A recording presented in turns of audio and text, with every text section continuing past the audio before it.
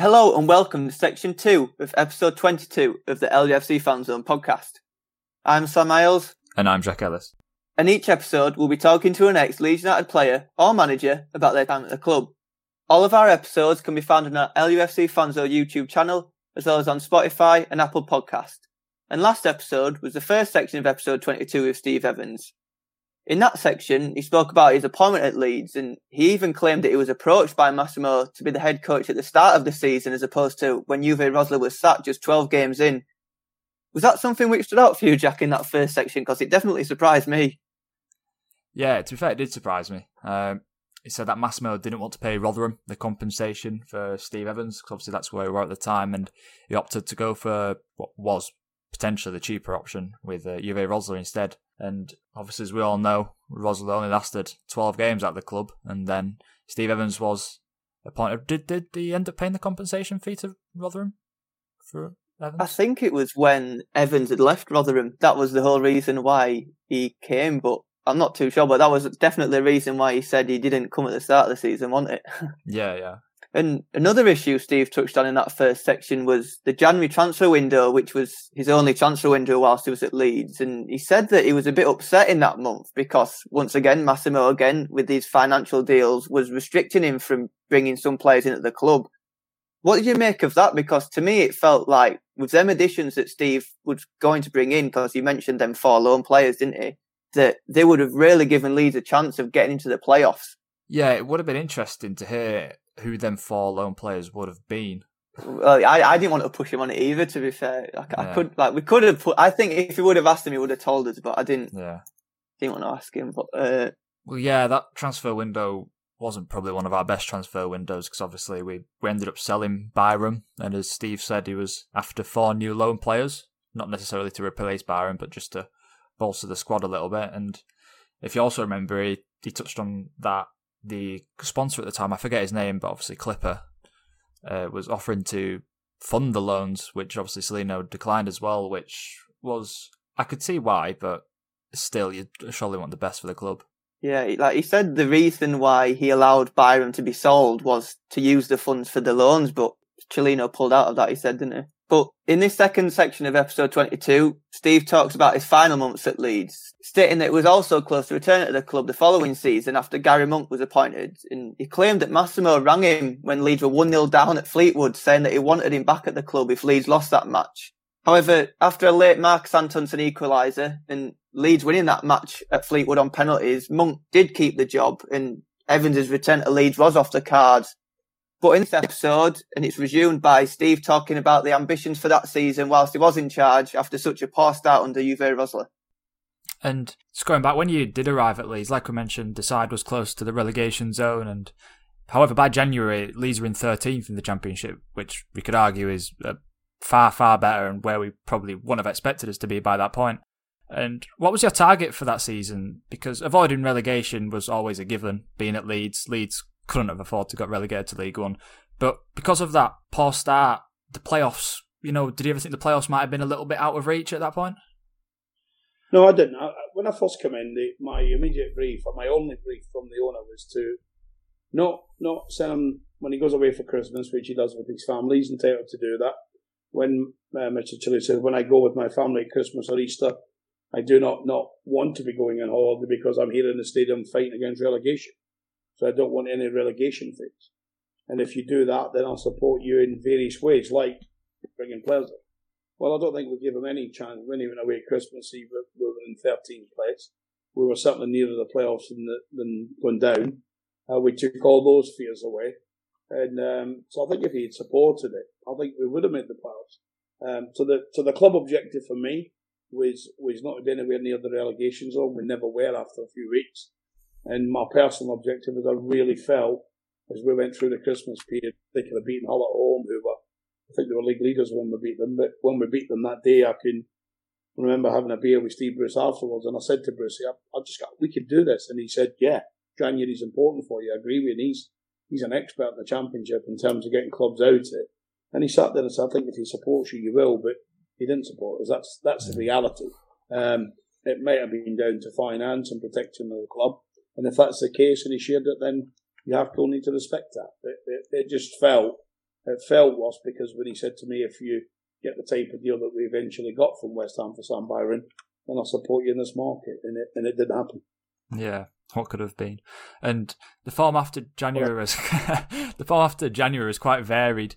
The second half of the season, Leeds went through spells of going 4 or 5 games without a win, but then managing to pick up 3 wins on the bounce. How frustrating was that for you as a manager? Because when you go through them 3 wins on the bounce, obviously your aim was playoffs, but when you go in on them consecutive winning streaks, you must be thinking to yourself, we can do this. And then when you suddenly turn a corner and you're losing the games, it must be quite frustrating for you, I'd imagine. Yeah, I think when you look at all the league tables, guys, it is the teams who get into the playoffs are the teams who do win 3-4 games. They might lose 3 or 4, but they'll win 3 or 4, they'll lose 2 or 3, then they'll win 3 or 4. And it's those little 3 and 4 game runs that get you into the playoffs.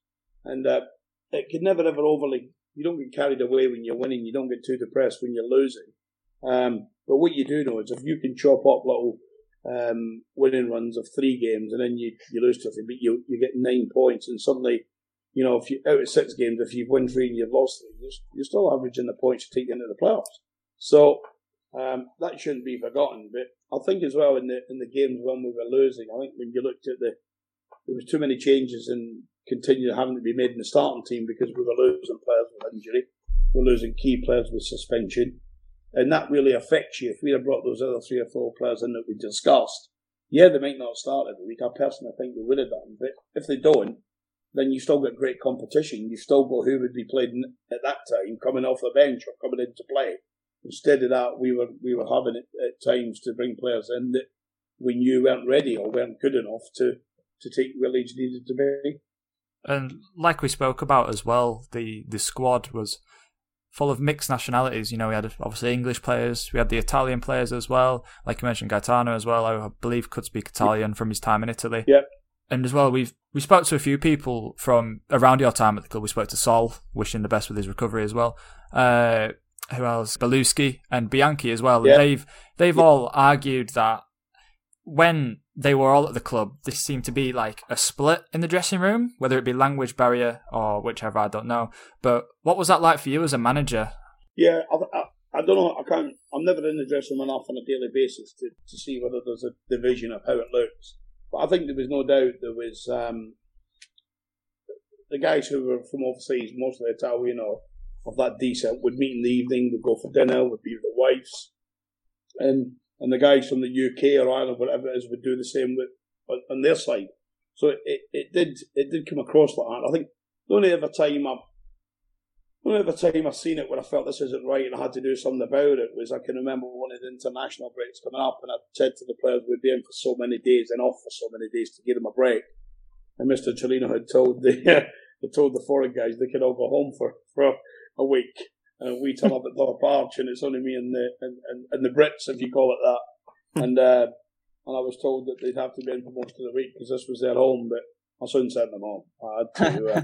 I just said, boys, we played together, we trained together, we break together. They've gone for a break with their families. You're going to have a break with your families. And I think Saul was one of the boys that was in, but the Liam Coopers and the Cookies and people like that, young Ronaldo, the people like that were buzzing just off the fact, Chris Wood as well, buzzing that I could say, right, away you go and we'll be here and we'll come back in together. And I think the president was a bit upset with that decision. I can remember getting off as to why I've done it, but he accepted it. He accepted it over dinner later that evening when I said, it's one for all and all for one, and that's how dressing rooms have to be. So we got through that sticky point. Although he was quite loud when I was telling him that I've sent them all home for the week. And one of the lowest points in the second half of that season was a 4-0 away loss to Brighton, where although Brighton were battling for the championship title, Leeds had just one shot on target. What can you remember about that match? Because not only were Leeds 4-0 down at half time, but Massimo was reportedly at the game and he also left at half time. And he also reportedly said that when he did leave to not speak to the media after the game, was there a reason why he requested that? I never asked him what the reason was, but would he remember about that game first time? I'll tell you what I do remember, and some Leeds fans are going to go back and look at this. We missed 2 big chances at 0-0, 2 sitters. And if we take one of them, it I can remember Chris Hughton said to me afterwards, if you take one of those 2 chances, it's a completely different game. And it is. Yeah. Anyway, we are 4-0 down at half-time. And if we're all being honest, Sam, when I look back at that, it could be more than 4 as it went towards a half-time interval.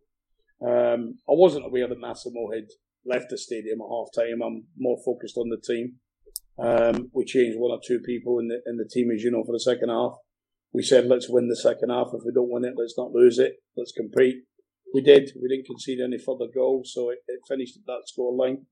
And then after the game, I've gone in and we've got a couple of great media guys, and they just said, the owner has asked you not to deal with the media, and they'll speak to you tomorrow. So as a professional, you have to accept that. I know the media guys did it well anyway, so that was easy just to say it's a request from the owner, because that then breaks as the news all over particular Sky saying he's getting sacked in the morning. But what people didn't know is, I was only minutes on the team coach in terms of heading north when the owner rang me and said there is no issue here about whether you're going to be staying or you're going to be staying.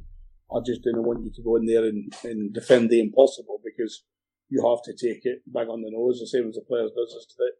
That is let us as a football club down tonight, and we all take the pain that's going to cause. So let's not talk about it in public. Let's get back in the camp tomorrow. Let's get up on the screen. Let's analyse it. Let's look at it. Let's see where we went wrong, and that's what we did. So it was probably drawn strewed more out in the media than what the reality of the situation was, because that's how had media companies asking me and the local press and leagues asking me next day if I was going to be still employed, and then you find what the owner had said, but he did at that time say this conversation is between the president and the head coach. And I can imagine the scenes in the change rooms at half time when there might have been a trademark Steve Evans hairdryer treatment. But of course, Leeds had some young players in that squad, like we mentioned, Lewis Cook, Charlie Taylor, Moat, and Louis Coyle even started that game at the Amex. Yeah. So did that affect the way you changed? Did that affect the way you spoke to the players, both at that match and throughout the season? Because sometimes, especially with the younger players, that sort of approach sometimes has the opposite effect. No, you're right. 100% you're right, Sam. There can be the Steve Evans hairdryer treatment, but I don't think a young player can sit there and say he's had it, unless it's exceptional. I think if I'd have gone into the visitors' dressing room at the Amex and started laying into these young kids, I think we'd have got beat 8. I think they were on the verge. I still reminded them at half-time, despite being 4, how good we can be, how we started the game for the first 10 minutes. Hard to say publicly when you're 4-0 down and come out and defend that, but I remind them how good we were, how we'd been leading up to that game, how training had been, and to go out and have some belief, and I think that carried us forward. I think I never once spoke about the players letting anyone down. I just spoke about our performance needs to be a lot better. And despite Brighton, one of the highlights from the second half of the season was the following away match, which was a 2-0 win at Cardiff. The first time Leeds had won away at Cardiff and done the double over them since 1984. And Cardiff, like Brighton, were towards the top end of the Championship at the time. So what changed to get a completely different result there? I think it's hard to say, Jack, in other than on the training ground. But I think we probably don't get any credit, and you're never going to get credit when you lose 4-0. But I think there was periods in the second half of Brighton at that mix which were very, very good, really good. But if you don't score a goal and it still finishes the 4-down scoreline, everyone remembers the first half mauling, don't they? That's what they remember. So we went to Cardiff and we said we have a game plan. Let's believe in each other. And I think we had some real big performances that night. I think our goalkeeper was very good early on, made 2 or 3 good saves. And but I think when we scored the first goal, there was a real belief in the team. And it was a deserved 2-0 victory. Could have been more in the end.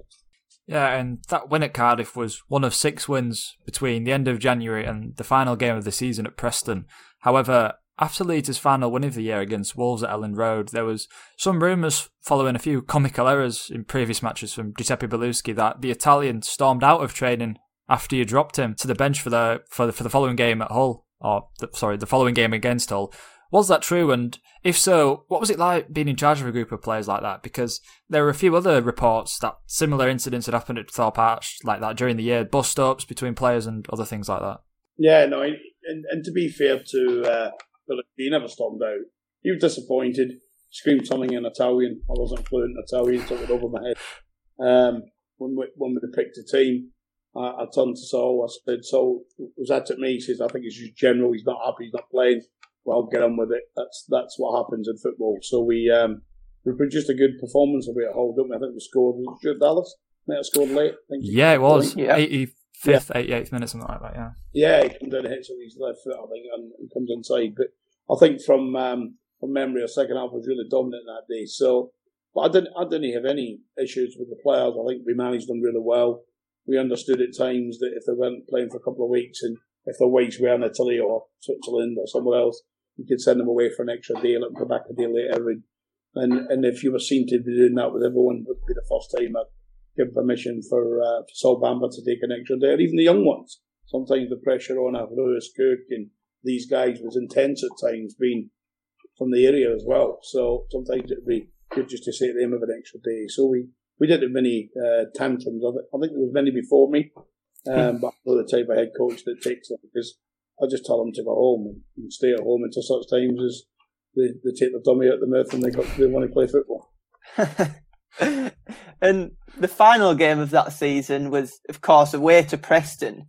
And when you signed at Leeds, you were given a rolling contract, meaning that after that game, another year at Leeds could have been a possibility for yourself.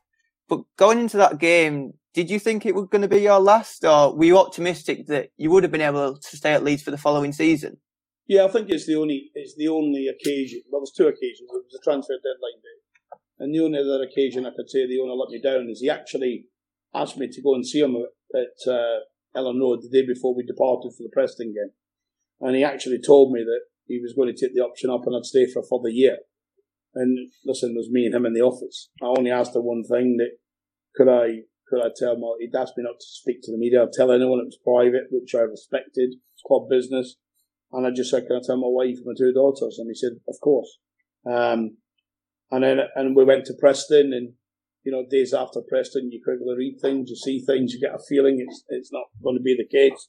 And that would be the only time that I personally, forget transfer window, that's club business, but I personally let down. Someone told you you've got a job today and shakes your hand, and then tomorrow Jack's got your job. You'd be a little bit peeved. And I wasn't angry. I was just really hot because I said it when I went in. I'll say it every time, and they ask me about these. It's just a fantastic football club in a fantastic city. So when I got told officially that it wasn't going to be taken up after he told me it was, we got the secretary to do it, which was disappointing. And at Ellen Road, and I drove all the way down home in tears, and then put my brave face on before that, brought into the house. And the game itself, you handed a debut to Ronaldo Vieira, who at the time was just 17, and the match finished 1-1. But after the game, you spent quite a lot of time on the pitch and clapping the saluting Leeds fans, and you did seem quite emotional. So what were them 5-10 minutes after the full-time whistle like for you? Phenomenal. The odd time, and it is the odd time, probably 2 or 3 times since I've left Leeds in that 5 or 6 years, where I'll watch back on that last day that I got the 30 cent boy, Sky. So, very emotional. Everywhere you went with Leeds, if Leeds played in the top of Ben Nevis, there'd be 15,000 fans there, wouldn't there, around the pitch, they'd be there. And, every game we get out, you don't get used to it. You don't ever think it to just be taken for granted, but turning up on the last day of season at Preston, nothing to play for, but that's far. I think we dropped maybe a place or two by losing our injury time goal. But there's still 10,000, 12,000 Leeds fans. Incredible. And I just felt very humbled to have served them for that time period. I really did believe that day I was coming back. I really think that day I thought I'd have made them better, but given a few days later, a week later, when the owner told me that he had someone interested in buying the club, who's now the current owner, and they wanted someone who had managed in the Premier League. Well, I could give him a lot of things and perhaps minus a few things on my CV, but I couldn't give him being a head coach or managing the Premier League. So if that was what they were discussing and bringing someone in to put in some investment into the club and subsequently buying it, then I had to accept it. And then, like you said, on the 31st of May, which was 3 weeks after that game at Preston, it was officially announced that your contract at Leeds would not be extended and your time at the club was come to an end. How and when did you find out about that news, and how did you react to it? So especially saying that he told you about that you would be staying on. Yeah, he told me the day before the last game, and it was the day before it became publicly announced. I was told by the club secretary that Mr. Cellino decided that the option was not going to be taken up, and he would speak to me later that summer. And it's really interesting. I just got told, and I was devastated. But if I'm being honest, there was bits breaking on television, rumours linking in the press. Different managers, not just Gary Monk, different managers. Yeah, Carl Robinson, wasn't it, and Darryl Clark.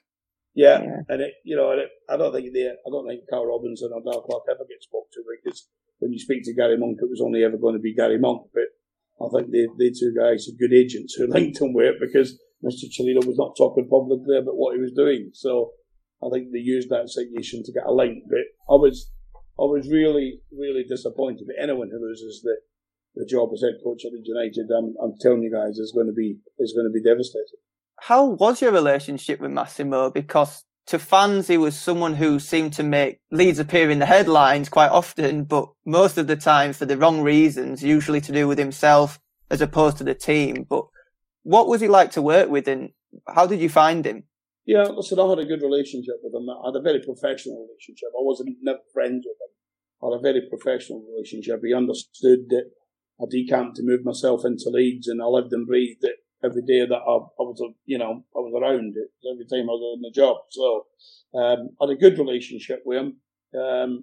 We could discuss players. He's got a good knowledge of players. It's quite interesting. I met Gary Monk maybe a year or so later, and we got talking about both being at Leeds. I think Gary was at Middlesbrough at the time, and he said, "What did you find of Massimo?" And my honest view is, he didn't influence things, but boy, he knows systems, he knows players. He's an educated man in the sport.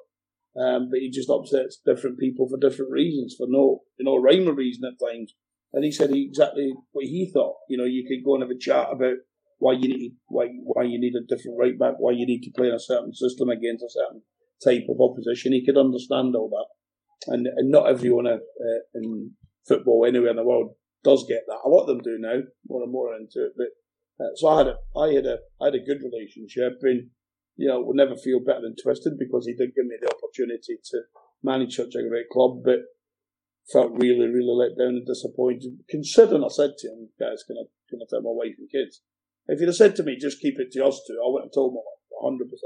But when he said that and he'd met them, they didn't come to many games, but came to games.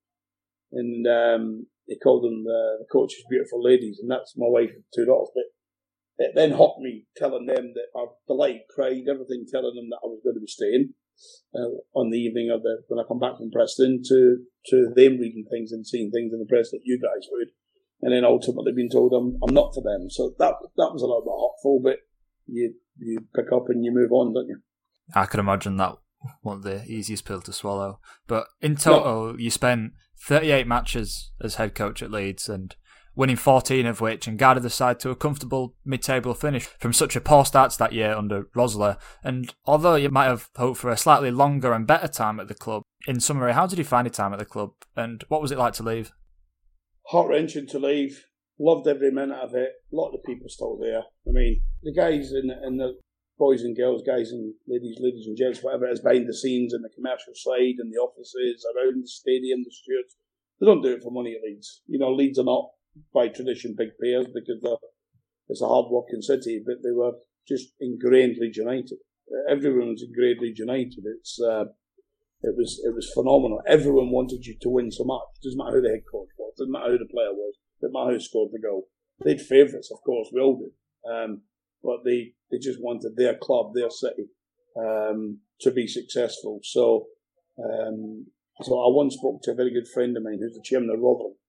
And I once said to Tony Stewart, if you weren't chairman of Rotherham and you had enough money, what club would you buy in British football? And he said, he never said Leeds, but I'll tell you what he did say, guys, which rings with me. He said, I would buy one club in one city.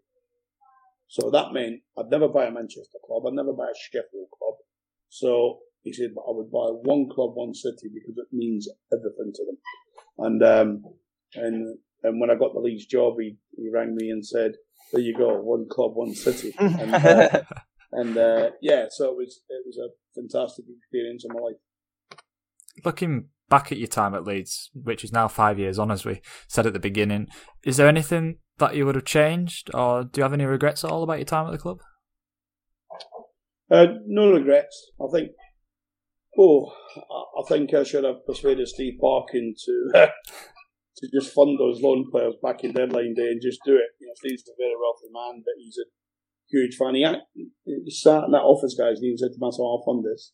I'll pay the wages." And it was therefore you realise when Massimo says no, you realise it wasn't about the money. It was just a bit. He's the owner. He makes the final decision. He doesn't want to do it, and you have to respect that.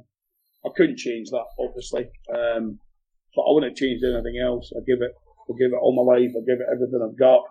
I've got some great friends now.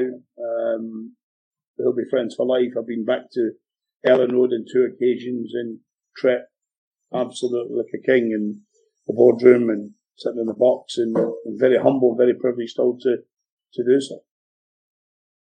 And I hope you don't mind me saying this, Steve, but although you might not have transformed Leeds into the side you might have wanted to on the pitch, for you personally, you seemingly transformed yourself when you were at the club. As physically, you looked like a completely different person when you left the club compared to when you joined 7 months prior. Was that just down to all the stress that Leeds caused you like it does to us fans, or was it something which you purposely tried to change? And if so, what made you?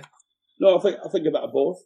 I think there is a lot of stress that you go through. So, and I think a conscientious effort just to say, right, we need to get some fit. Of course, I moved away from the family, so I lived up in Leeds myself. So there was a lot of spare time. When now you'd be travelling and travelling home, whereas I was on my own, so I'd spend more time at Thorpe Park with the fitness team and stuff like that. So naturally, these guys would be working with either injured players, rehabilitation players, or themselves. And like anything, if you get into the zone of doing something, then that's what happened. It was me somewhere we sat and said, "This is what we're going to do." It's just something that we fell into. And like we said, of course, you're still managing in England as a manager of Gillingham, but despite your exit from Leeds, do you still want them to do well and look out for the results? Oh yeah, very much so. I can remember when I think I was live on I was doing a live television show on Sky one day when they appointed Marcello, and I said I don't really know him, and I said, why are they not going for somebody like Steve Bruce or somebody that knows what it's like to win away in the Championship on a Tuesday night, and what it takes to go to Craven Cottage, what it takes to go to Middlesbrough, what it takes to do this. But having then took the opportunity 4 months later to go up to Thorpe Arch and watch him work, then you realised what was coming. The first 2 months of Marcello's reign, don't forget, the players hated it because there was this fitness regime and he's locking them inside little cabins at Thorpe Arch. They're not allowed to go home, and he's almost kidnapped them. And people saying it's going to work. And I can remember numerous players telling me, you buy into it when you're winning. So they started winning games, so they bought into it. And when they start winning games, then it's easy to tell players. You can tell a player to go and stand at a corner flag and no move, but the rest of the team will win 3-0 today. If that can be proven, nobody will have a problem going to stand at a corner flag. So that was fantastic for me. My disappointment was, I think we took them from a point of relegation to mid-table. We certainly would have been in the playoffs, if not close to the playoffs, if we'd have got a little bit of support. And I think I'd have loved the opportunity to build on that. I think if I'd have done it, I wouldn't have missed promotion the next season. The centre-half is now playing at Brentford, was already joining. I'd done that deal myself. So there was a lot of good things that we'd put in place that I then watched from a distance. I watched it unfurl at Leeds. But let me tell you a little exclusive for your show. You'll know the night, I don't know the exact dates, but when I came out of Leeds, we left it a few weeks and then went off in different little holidays with the family. And you'll tell me the dates, guys. Leeds United were away to Fleetwood in the Cup. And they were losing 1-0. Massimo Cellino called me, I was at dinner, and there was 15 minutes to go in the game. And he said to me, "Coach, where are you?" I said, "In Cyprus." He says, "Coach, we lose this game, I want you to come to Leeds tomorrow." And wow. And you can imagine my disappointment when my wife looked across in the second minute.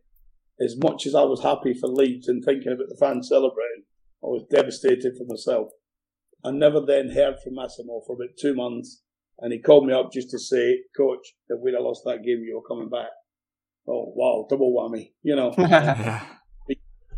So I still want the club to be successful, and I think Marcello will make them successful and take them back to where they belong. And everyone knows it's when I got the job at Leeds, Alex Ferguson, who doesn't like Leeds, but he purposely rang me up and said, "Son, you joined one of the top 6 clubs, if not top 3, in British football."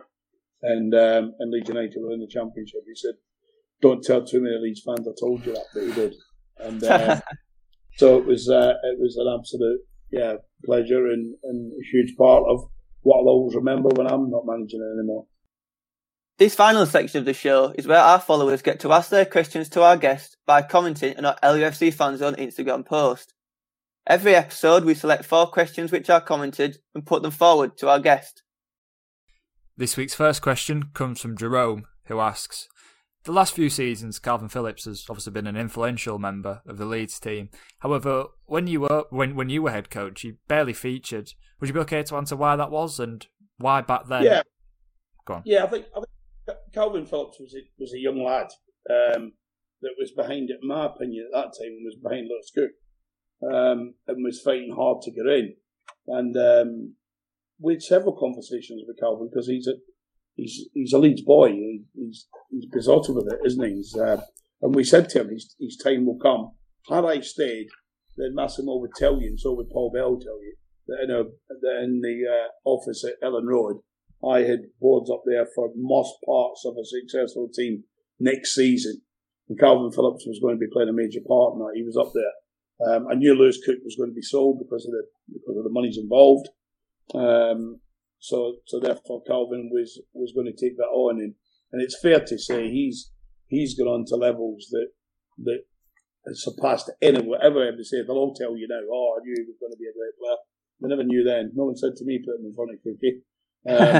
But we knew Cookie was going. I believed in Calvin, but he's surpassed all levels. He's an international now. He's for sure. I watch him with real pride because I also know what it means to him. It means, it's like me with Glasgow Celtic. They're in the middle of me. Leeds United's in the middle of Calvin. That means even more to you. This week's second question is from Will, who asks, "Whilst you were the head coach at Leeds, who do you think had the most talent in the squad?" Oh, wow, we had a lot of talented players for different reasons. I loved Liam Cooper, loved him, thought he was a brilliant, but he's a big, strong centre-back, sweet left foot, can step in, can play all the stuff. I loved a lot of them. I loved Lewis Cook. I would say at that time the shining light was Lewis. He was phenomenal, and I always felt when we got him really sharp and fit that Chris Wood would be the talisman and lead the team and score the goals. But we were blessed. There was a lot of fantastic players. Next up is Paul, and something which you just touched on just 5 minutes ago, actually. And he asks, when Marcelo Bielsa was appointed as the head coach at Leeds, you mentioned on Sky that you felt Leeds should have gone with someone British rather than Bielsa. Do you still think that Leeds should have appointed a British manager? No. I think I said to you guys, I knew Marcelo Bielsa and I knew he'd been in Lille, and you're thinking, oh yeah, good coach, but coming into the Championship is a different ballpark. But you then come away from Sky that day and you do start to hear Pep Guardiola talk about this guy as if he's a genius. You hear Mauricio, who I know well, Pochettino, I know him really well, and him start to tell about how good this guy could be, and then you start to look at clips of how his team played and videos, and days later you're going, wow, this guy will be fantastic. But I did see it, and but no, I don't for 1 minute think that. I think that the work that the owner and Victor put in and travelling all the way to South America to convince Marcelo to come, 100% was worth it. Very, very gifted man, deep thinker, deep tactician, and as we know from Spygate, he does what it takes to win. And if you're a Leeds United supporter, you want your head coach to do what it takes to win. Yeah, nail on the head there, Steve. And this week's last question comes from Alex, who asks, although your time at the club was probably shorter than you would have wanted, what was your favourite and most proud moment whilst you were head coach of Leeds? Yeah, I think several proud moments. I think the first one that you were at, Sam, when you go out in front of the faithful away at packed Craven Cottage, 7,000, 8,000, 9,000 fans of Leeds, mostly travelling all the way down from there and giving me some wonderful support. The first home win in 7-8 months will never ever go away. The other games that stick in mind for me, which don't probably stick for some, against Hull at the Christmas fixture, when we beat them when they were league leaders. It's a derby.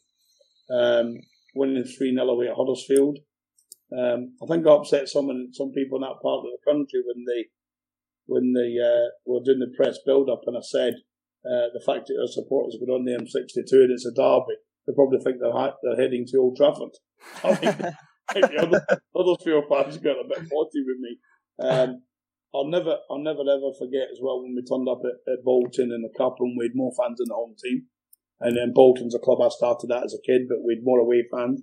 And that last day at Preston will always be special. I think even when we were leaving Preston after the game, there was an array of Leeds United fans around the coach and singing my name and saying they hope to see him in the new season. It was phenomenal.